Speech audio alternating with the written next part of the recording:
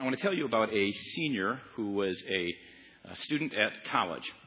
He had came to a point in his life, and he had decided at that point through his first 3 years in college, he had worked so hard, he had gotten all those tough classes behind. He wanted to kind of cruise through his senior year. And so he decided he's going to take some easy electives, and he looked through the catalog, and as he was looking through the catalog, he saw a course on ornithology. Anybody know what ornithology is? I had to look it up as well. It's a branch of zoology that studies birds. And so he thought, great. As a kid, I liked looking at birds in my backyard. I think I know quite a bit about birds. This will be an easy course. And he had heard from others that it was pretty simple. He heard there was, no papers, no projects, no quizzes, no midterms, just a final exam. He thought, I can do that. And so he went through that course, made most of the classes. He skipped some. Recognized that if he read the books, he'd be okay. And so he is told us a few weeks before the professor announces the final exam is coming. And all I'm going to ask you to do, it's pretty simple. You just need to identify the bird of the different bird species as you go through that and name their characteristics. Thought, okay, he could do that. And so he got ready, studied. Came to class that day, and they had these kind of lab tables, and he sat down at his place. He noticed that at each of the tables there was a bird cage with a cover on it, and just exposed at the bottom was the feet of the birds. And he looked around at each one, and the professor got up. He had brought his little blue book. Do you remember? I don't know if they do this anymore, but these little blue books that you take a test in, and you have to write it all out. And so he obviously was a student a few years back compared to today, but he took this little blue book, and he sat down, and he heard the professor say, what I want you to do is look at the feet of the bird, identify the name of the bird, and then give me all the characteristics of it. Well, he took his little blue book. He went to about 3 different tables, was completely stumped, frustrated and angry, took his little blue book, walked up to the front where the teacher was sitting, threw it on the professor's desk, and began to walk out. And as he began to walk out, the teacher noticed on his little blue book that he didn't have his name. And he said, son, come here a second. What's your name? And so he came back to the professor's desk, walked up to him, lifted his jeans, exposed his feet, and said, you figure it out.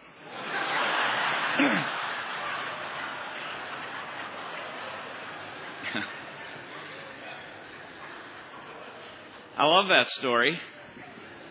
Because I've been the last 3 days asked questions about what God wants to do at Wyzetta, and I feel like all I've seen is defeat.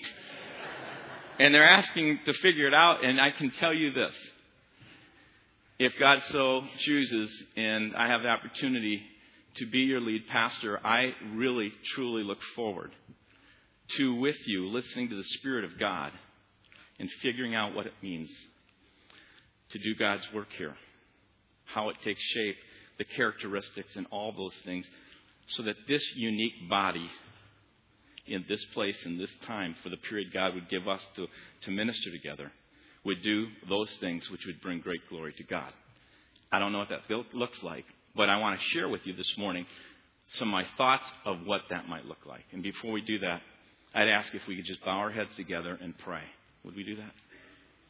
Father, I just want to thank you for your presence here. I pray, God, if someone has come here and they didn't know what this Sunday was about, I pray that every person here would feel comfortable to know that even if they don't know all that's going on, they might sense that they're loved and that they're valued, and that, God, you dearly, dearly want us to know you. So open our hearts, every person here, and open my mouth to be able to speak as clearly as possible your word in Christ's name. Amen. In Jim Catton's book, The Extreme Future, the top trends that will reshape the world in the next 20 years, he relates a story when he met in South Africa with all the white business leaders combined together with all the black South African advisors to Mandela. And when he met with them, he had one question. He said, what do you envision to be the future of South Africa in 2020? He waited, and there were some sporadic, kind of off the top of the head kind of answers, but he could tell that there wasn't any real understanding of what they wanted to be. He was it was just really evident to him that they didn't know what that would look like. And so he writes this: they had no future vision. And he made this comment: when there is no future vision, there is nothing to work toward creating. The lack of a goal to work toward will result in failure. This is the starting point for nations, for organizations like businesses and churches, and for individuals. What does it look like? What do I want to be? What do I want to become? You see, when you have a clear vision of the future that you're pointing toward and working toward and driving toward, then every action, every idea championed, and every plan that's proposed should be designed to get you there. And that is my hope and prayer as a church, that we have a sense of what that looks like. That as we look at more than just the feet, God begins to tell us the characteristics of what He wants this body to be. My desired future for Wayzata EFC will be simply this. I'll say it kind of in a line. To be a church that is kingdom-driven with people that are presence-filled. Capital P. Very simply, to be a church that is kingdom-driven with people that are presence-filled. Today, I would really like to talk about what are some of those characteristics and realities of what is a kingdom-driven church, and explain why I say even kingdom-driven. And next week, some of you who are not away because of, what is it that we have coming up next week with all the schools? MEA, that's right. For those of you who aren't away, you get the podcast. I would like to talk about what do presence-filled people look like. This morning, as we envision what is kingdom-driven, what are a few of those what I call kingdom-driven realities? And I could name a number of them, but I'm just going to highlight about three that I think are very, very, very important in the sense of the characteristics of what we will be like as a people. Over the past generation, there has been much talk about seeker-driven churches, believer-driven churches, experience-driven churches. And really all the rage lately has been, do anybody know, purpose-driven churches? But Jesus was all about the kingdom of God. And He was literally a kingdom-driven person, both in the community He desired to build and in the life that He lived. And so we have to ask ourselves, what is a kingdom-driven church? Well, first, the kingdom-driven church is all about grace. It's all about grace. It's about God's mercy and His kindness and His goodness and His love. Jesus came preaching that message, and it was full of grace. He proclaimed the kingdom, and he simply said, as He kind of walked around and He talked with people, He said, guess what? Guess what, folks? Do you want to know what it means to come under the rule of God and what it means to live within His kingdom? He said, it simply means this, that God is here and He is available to anyone who wants Him. What a great message, right? In fact, if you look in Mark chapter 1, there's a scripture, and it's one of the very first things it talks about with regard to Jesus' ministry. He says that Jesus went into Galilee proclaiming the good news of God. Well, what's the good news? He says the time has come. He said the kingdom of God is near. Repent and believe this good news.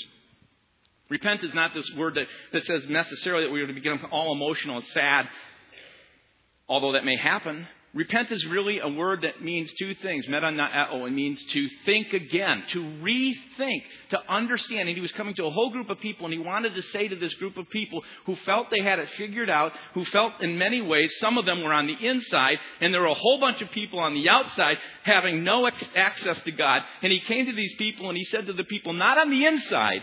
It's almost as if He didn't come to the church. He came to the people walking down the streets, and He said, I got good news for you. I want you to think this all over again. I want you to use your mind and understand this very truth. And this is the truth.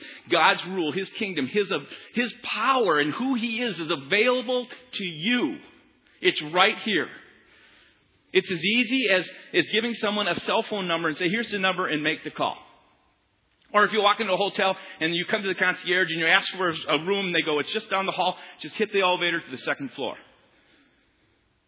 It's as easy as taking the simple thing as you see someone and you call out their name and you call out their name, and often when you call out their name, they hear it and they turn. And Jesus was saying, here is God in flesh through Jesus saying, I want to share with you something about the Father, who you feel so far away from, so apart from, he seems so inaccessible to you, right? And he said, I want you to know this simple truth. God's available. That's what I want us to be about. Everywhere we go, anytime a person would come here, is they have this simple understanding of the kingdom of God, that coming into a relationship with Him and walking with Him is as simple as saying, oh, here's the number. In fact, here it's just down the hall. Or just calling out a name, God, and you say God is available. Not on the basis of what you've done, not on the basis of religious things you do, not on the basis of legalistic things that you might be trying to follow through on the simple basis of the fact that your heart says, I want God. And you call out to Him. You know, I think in some ways, we've really gotten it kind of backwards. We preach, believe, behave, and then you can belong. And Jesus came along and He let people just gather around Him, and they felt God's love. They felt a sense of belonging. People don't change till they begin to feel the sense that they're accepted. They're at home with you. And so Jesus came along and he turned it around. He said, you belong first and you believe and then you become, is how it all works out. And that really bothered some people who said, hey, wait a second, who had in a sense had their act together. And they said, no, it's believe. And if you just believe, and then you'll start to become, and then we'll let you belong. That's just not how it is in the kingdom of God. His disciples hung around and they just said, can we follow you? And He said, sure, you can belong. Peter was a guy who hung around a lot and he blew it a lot. It took a long time for him to believe. How many times did Jesus say, boy, are they ever going to get it? He was Jewish, by the way. Anyway. Zacchaeus. He sees Zacchaeus sitting up in a tree. This guy who should be far away from God. He was on the outside. If anyone was on the outside, this guy wanted one thing. He had a need, and it was a need to be known. And this need to be known caused Jesus to yell out, because I think Jesus had heard about this guy Zacchaeus in the town, this scoundrel. And He says, Zacchaeus, guess what? Believe this, and if you become this, I'll have dinner at your house. Is that how it went? He said, Zacchaeus, guess what? I'd like to have dinner at your house. And all the inn people are going, are you kidding? He doesn't belong. I have to tell you, one of the things that I'm so excited about seeing God create here is the sense that God allows for our hearts to allow people to feel love. Not just in a building. It's not about here. It's about everywhere we go. We become these kind of people filled with grace, ruled by the kingdom of God. We become not some kind of seeker-driven, believer-driven, experience-driven, or purpose-driven church. We become a kingdom-driven church, which is right out of the Word of God, that says grace is important. Amen. Thank you. I believe that with my heart, because you know what? The kingdom is for failures and flunkouts and messed up and screwed up people like me and like you who don't have their act together. I want you to take a moment and look at someone who's not your spouse, because they know you too well, but turn around and just kind of look at someone, okay? It's a very, very difficult task. I'm asking you to do something very hard. Look at someone maybe you don't know. Now, if you look at them, they look pretty together, don't they? Nice outfit, they're looking good, they're up dressed to the nines, and you're going, they got their act together, right? I want to tell you something, they don't. No one here does. And anyone who tries to be on this inside pretending you got your act together, you know what you do? You just make it really, really difficult for anyone who doesn't have their act together to think that they can know God. I want to tell you something. Guess what? I'm going to be the first to tell you, I've blown a lot of things in my life. I don't have my act together fully. I am moving towards it. That's what I want in all my heart, to become like Jesus, to have the character of Christ formed in me. And I want to go with a whole bunch of people who want the character of Christ formed in them, but they're not on the inside. They're really on the outside with everyone else saying, guess what? We need God when we need Him bad. And the great news that we come with is that we are a community of grace that says you belong.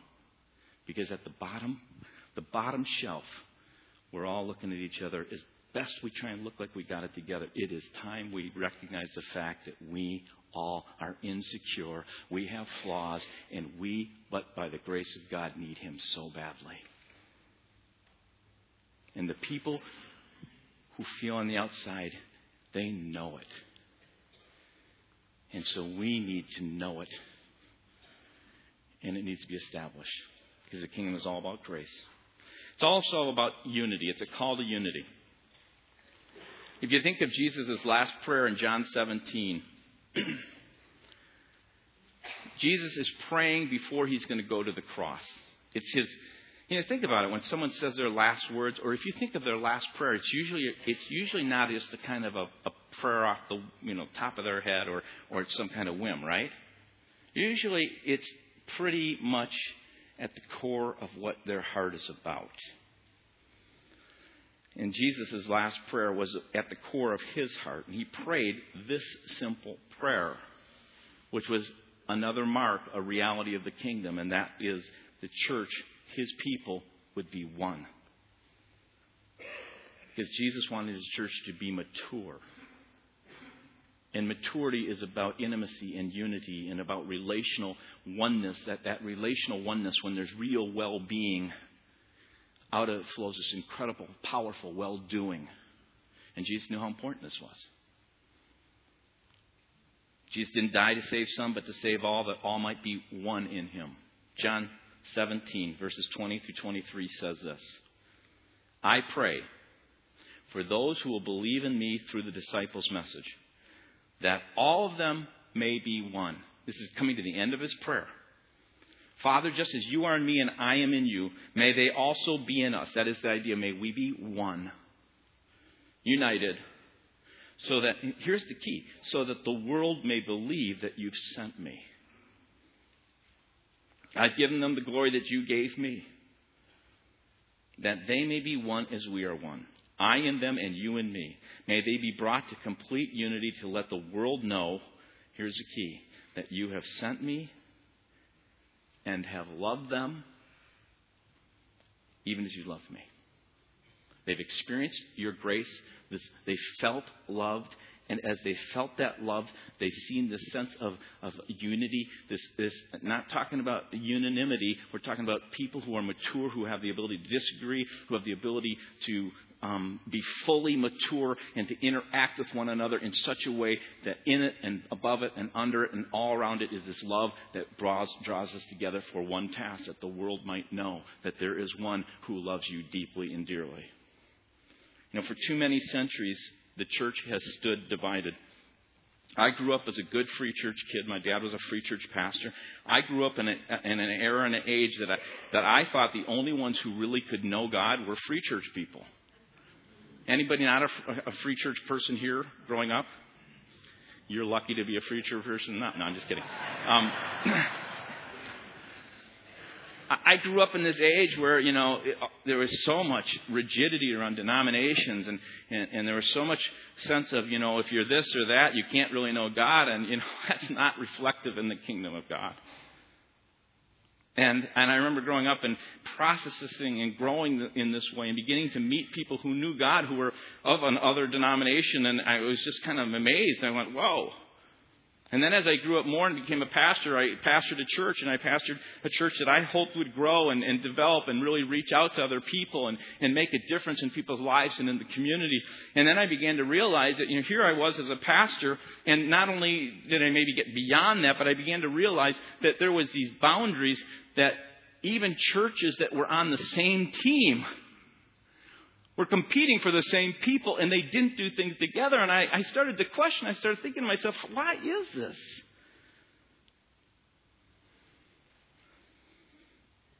They fight over the same area for the same people, and they become territorial. That doesn't make sense in the kingdom. So I began to start processing this a number of years ago. It's time to grow up. It's time that we joined efforts and our arms together to do good in the community we live with, no matter where they're at, as long as they know and they love Jesus and they're responding. And if this person wants to do good, Jesus said, get alongside them and let's do it together. Let's make an impact for this kingdom. The work is too great to be done by one church. Wayzata can't do it. It's too great to be done by a few mega churches. Every person who has at least some desire to want to do good and to know God and to love God and to walk in that way should get together and do what they can to make a difference in this community, in our school systems, and all the different places that we work. Well, how many of you have ever... I think of this when I think about this often. I have a brother who's 2 years older. His name's Keith. And I remember when we were kids, we would go on these long road trips with my parents, and my sister, for some reason, got to sit in the middle up in the front. My brother and I would be in the back seat. And, after a little while, two boys, 2 years apart, they just get a little... You start hitting each other, And all of a sudden someone does this, and they go, cut it out, Mom, Dad. So now eventually what happens is Mom and Dad's arm, big arm, turns and comes to the back and says... draws this imaginary line down the back, right? He says, now, you stay on that side and you stay on that side. And then you got this little thing where you go. Yeah, right? Anybody ever do that? Anybody have to have kids that do that? I mean, that's kind of fun as a kid. But anyway, drives parents nuts. But we had our territory, which we had to stay on. Now, it was just a few years back that my brother was... 42 and I was 40, and we were going to a free church conference. I believe it was in St. Paul. I went out, both my brother and I were with my parents. We had dinner together, and my parents got in the car, and we got in the back seat. You know it's coming. Wouldn't it be horrible if my parents, my dad, who's almost 70, had to turn around and say, boys, and draw an imaginary line? You would go, it's time to grow up. That's us. 2,000 years from the early church. That's the church today. There's a Father in heaven that's kind of going, drawing lines because for some reason over little things. And you know what? I'm not saying doctrine isn't important, but sometimes we're like monkeys in the trees fighting about little doctrines when if we could just get around the trunk of it where Jesus is the foundation and it is grace and His love, His faith that allows us to enter into a relationship with God. If we just got around that and just did good. Just think of the impact. The unity of God's people would scare the hell out of Satan, out of this world. And I mean that literally. The fact of the unity of God's kingdom, the kingdom of God would come. Because whenever Jesus came in the fullness of His presence, what happened to Satan, the demonic, and hell? It fled. And every time you see a revival of God, what happens when a revival of God comes? The Spirit of God comes in such a way that all of a sudden denominational stuff just goes by the wayside. Everyone comes together and sings Kumbaya. I don't know if they sing Kumbaya, but they're together, and God's presence is so rich and so full that things change because people don't start doing religious things. They start doing good and loving things to everyone around them, and forgiveness and reconciliation, and all this stuff flows. And I pray that the call of unity becomes a part of who we are. Because I believe it's time. Because I believe the Father in heaven is saying, grow up. Because a kingdom-driven church is one that calls for unity so that we can fulfill the dying prayer of our resurrected Lord, who prayed before He went to the cross that we may be one so that the world would know that God had sent Jesus. There's a lot of different realities. I'm going to share with you one other reality that I believe is important. And I believe the kingdom-driven church is a demonstration of power. The church has become known for its talk. I believe the people of God has become known for its talk about what it wants to be and what it wants to do. In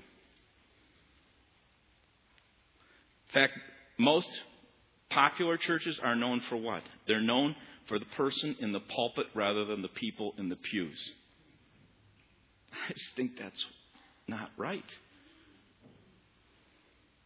One person's power of persuasion,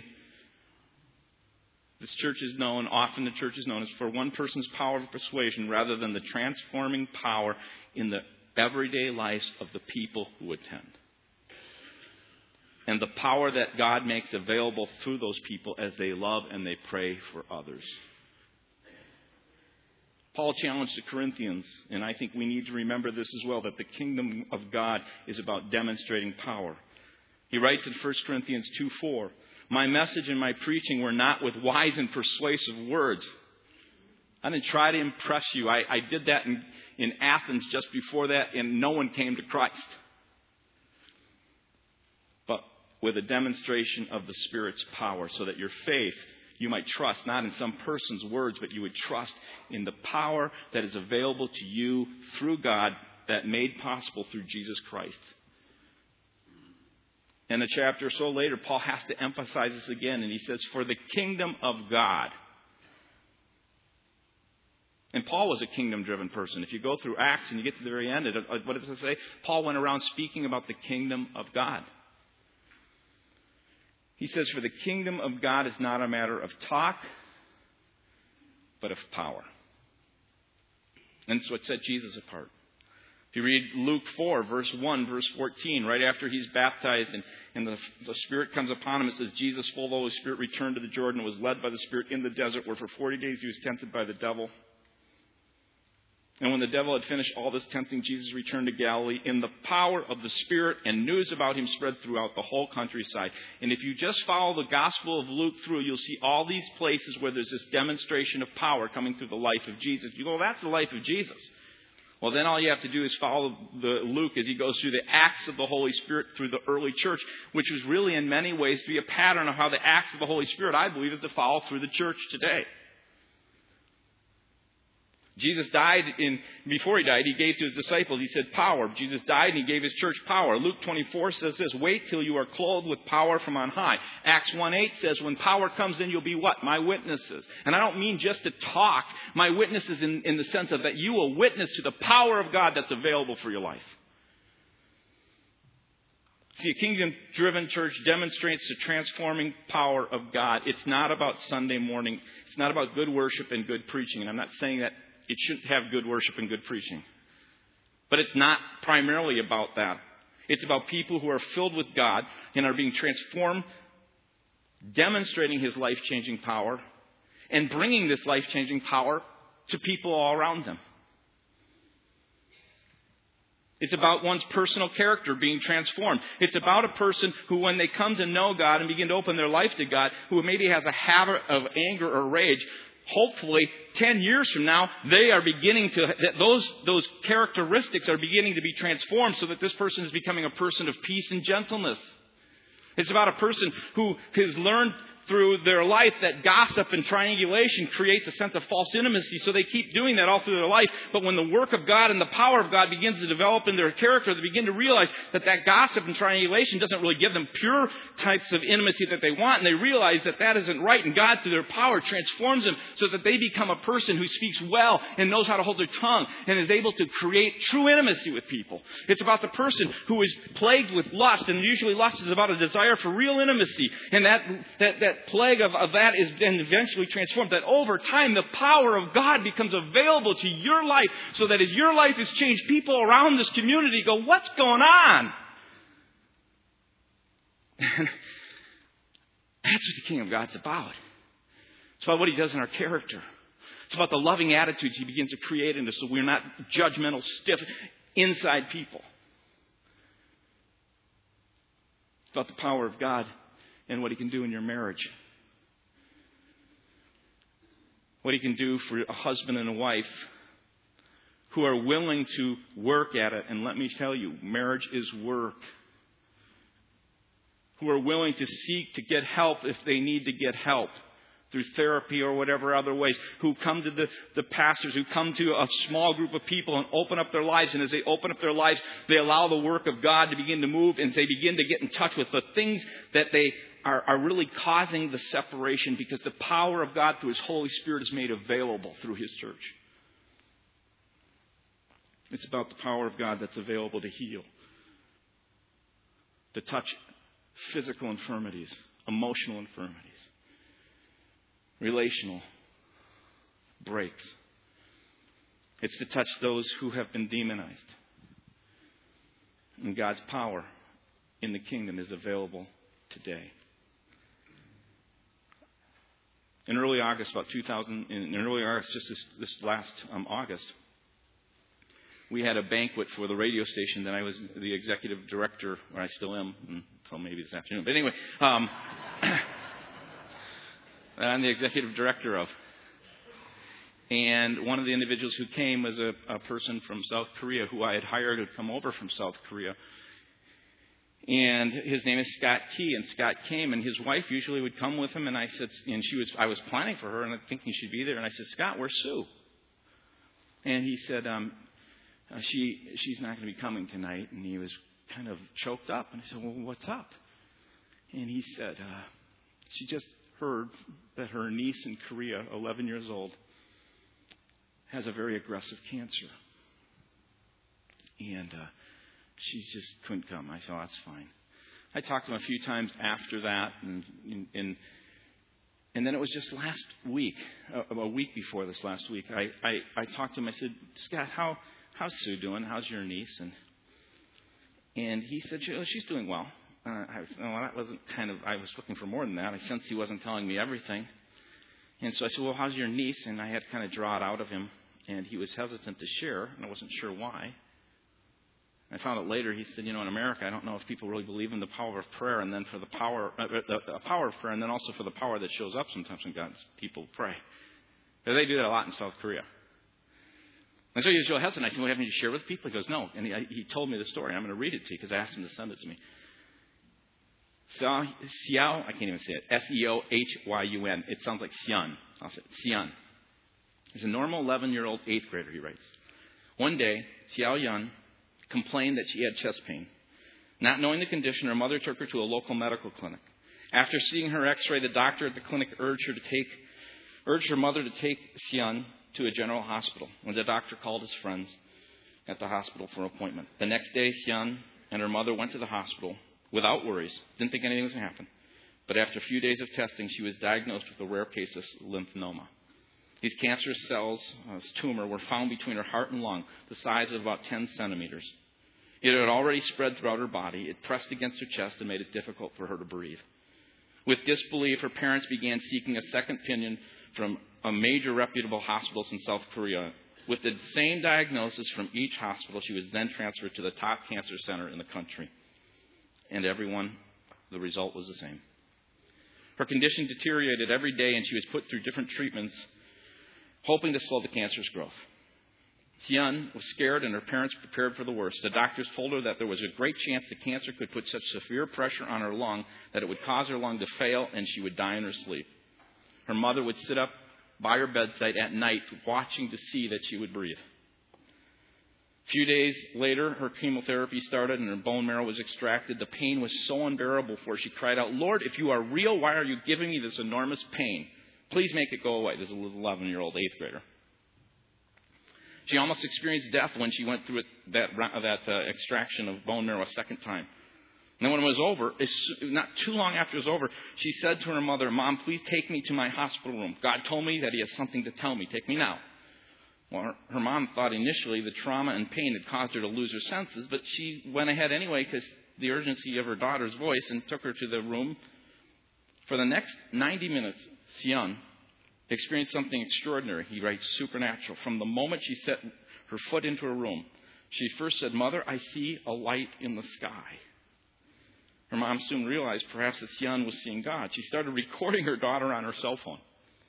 Well, cell phones are good for something. Anyway, Xian explained that there was a strong light shining upon her and how it lifted and carried her toward the light. And after a few moments later, she shouted, wow, I think it must be Jesus. She repeated, Mother, Jesus is so beautiful. He's so handsome. And then she told her mother that Jesus was taking her somewhere. And she cried out, Mother, he tells me that this is our home. It's wonderful.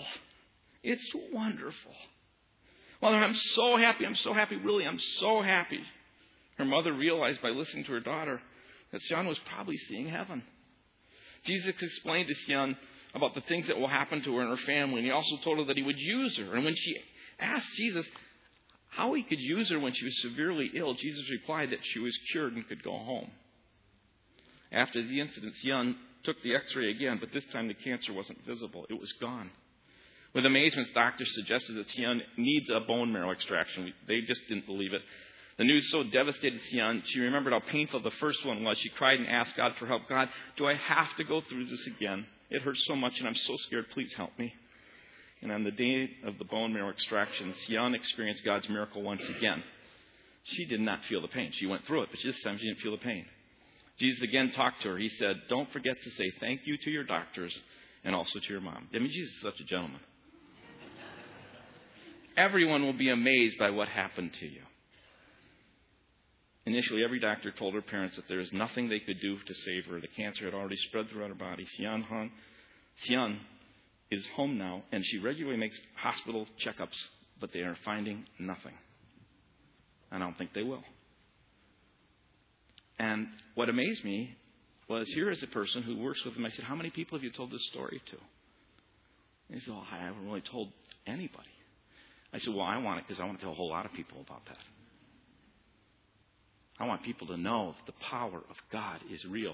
And I think the only reason he was hesitant is because of such disbelief that we have in this power of God.